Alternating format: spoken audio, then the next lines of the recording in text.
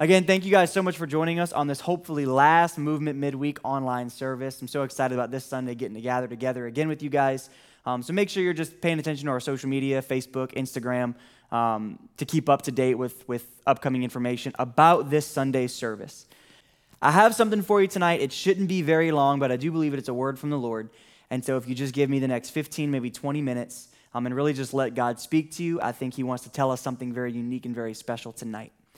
Hernan Cortez was a Spanish conquistador, one of my favorite words of all time, conquistador, who led an expedition that caused the fall of the Aztec Empire and brought a large portion of what is now mainland Mexico under the rule of the King of Castile in the early 16th century. In 1518, Cortez received his orders to board a ship and travel to the coast of what is modern-day Mexico and embark on a journey into the heartland of the Aztec Empire.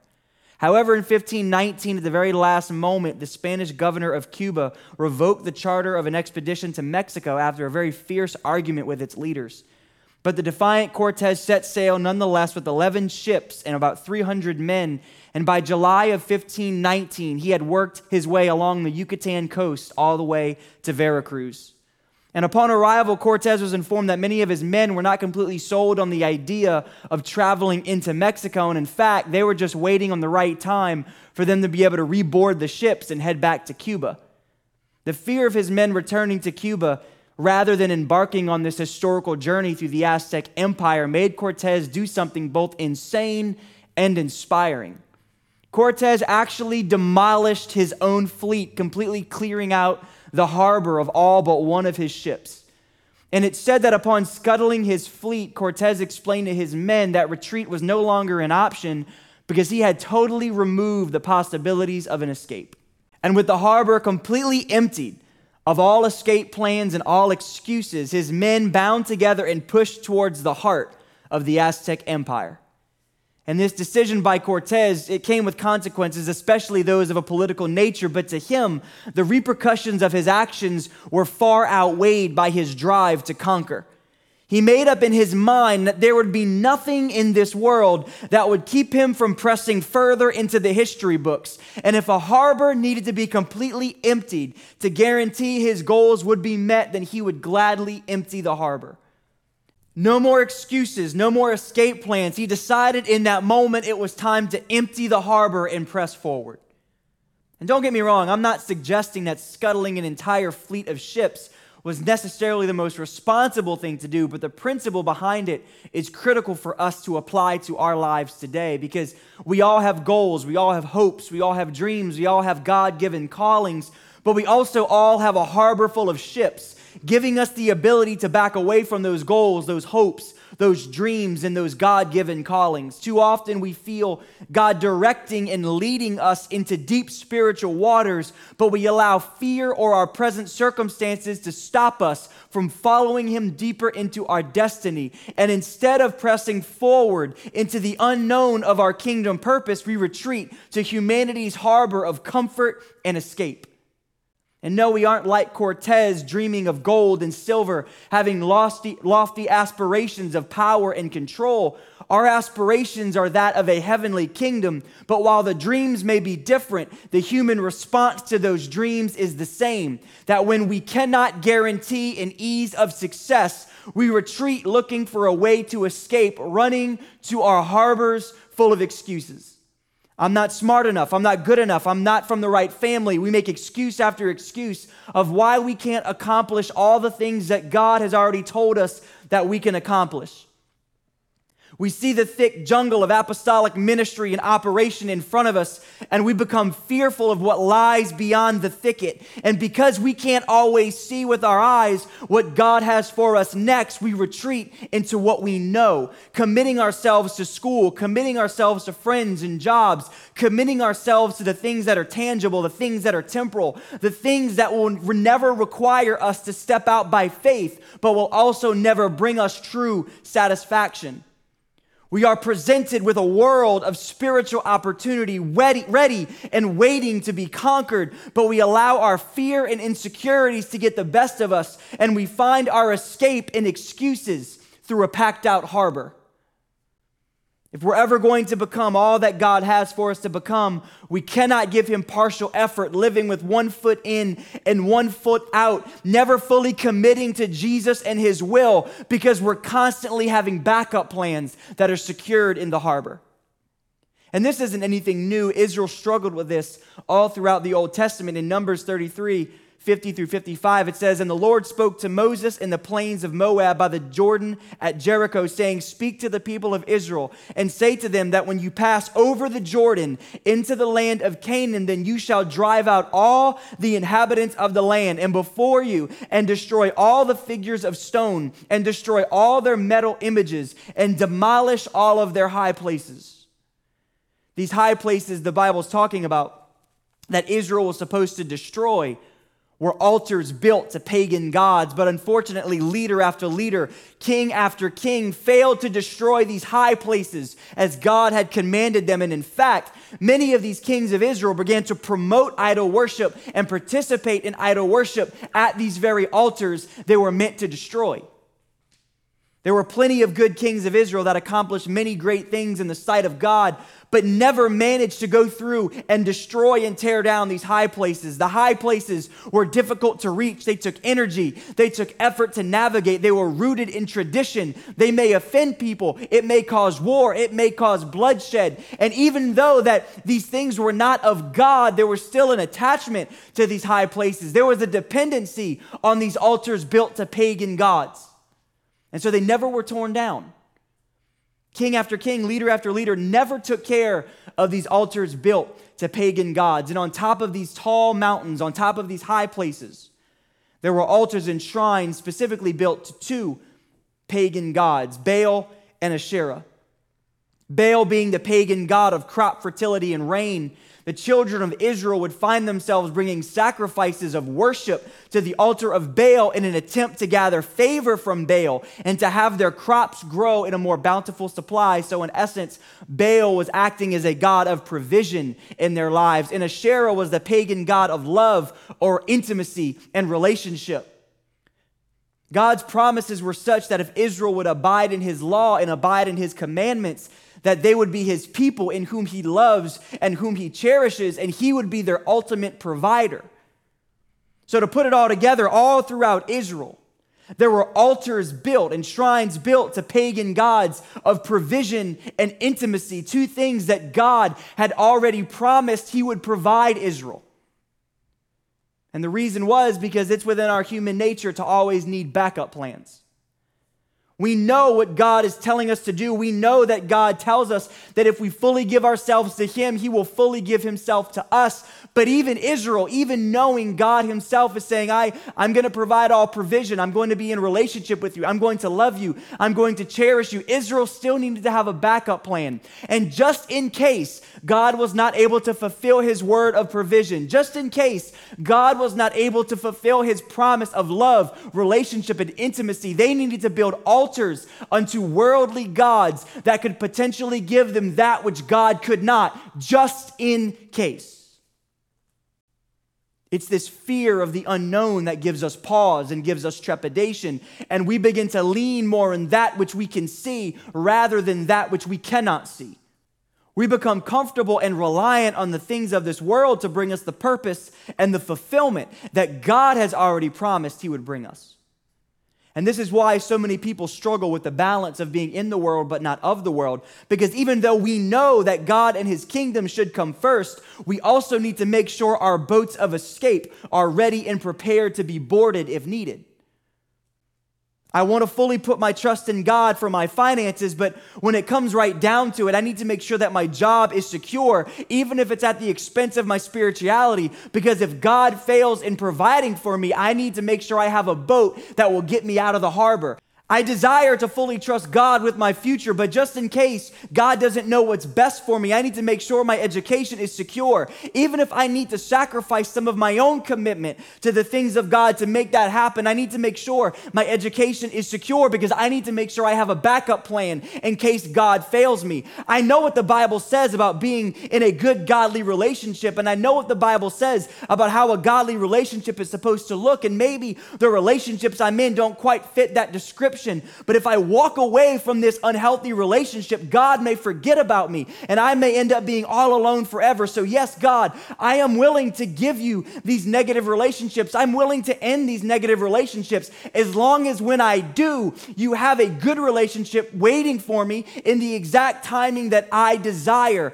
And we have this approach with our walks with God where we want to be powerful men and women of God, experiencing the fullest extent of His plans and His calling for our lives. But we never want to fully commit to Him, sacrificing all we have at His feet, because just in case it's too hard, just in case it doesn't work out, just in case I'm not good enough, I need to have a backup plan. I need to have a way of escape. I need to have something prepared in case God fails me.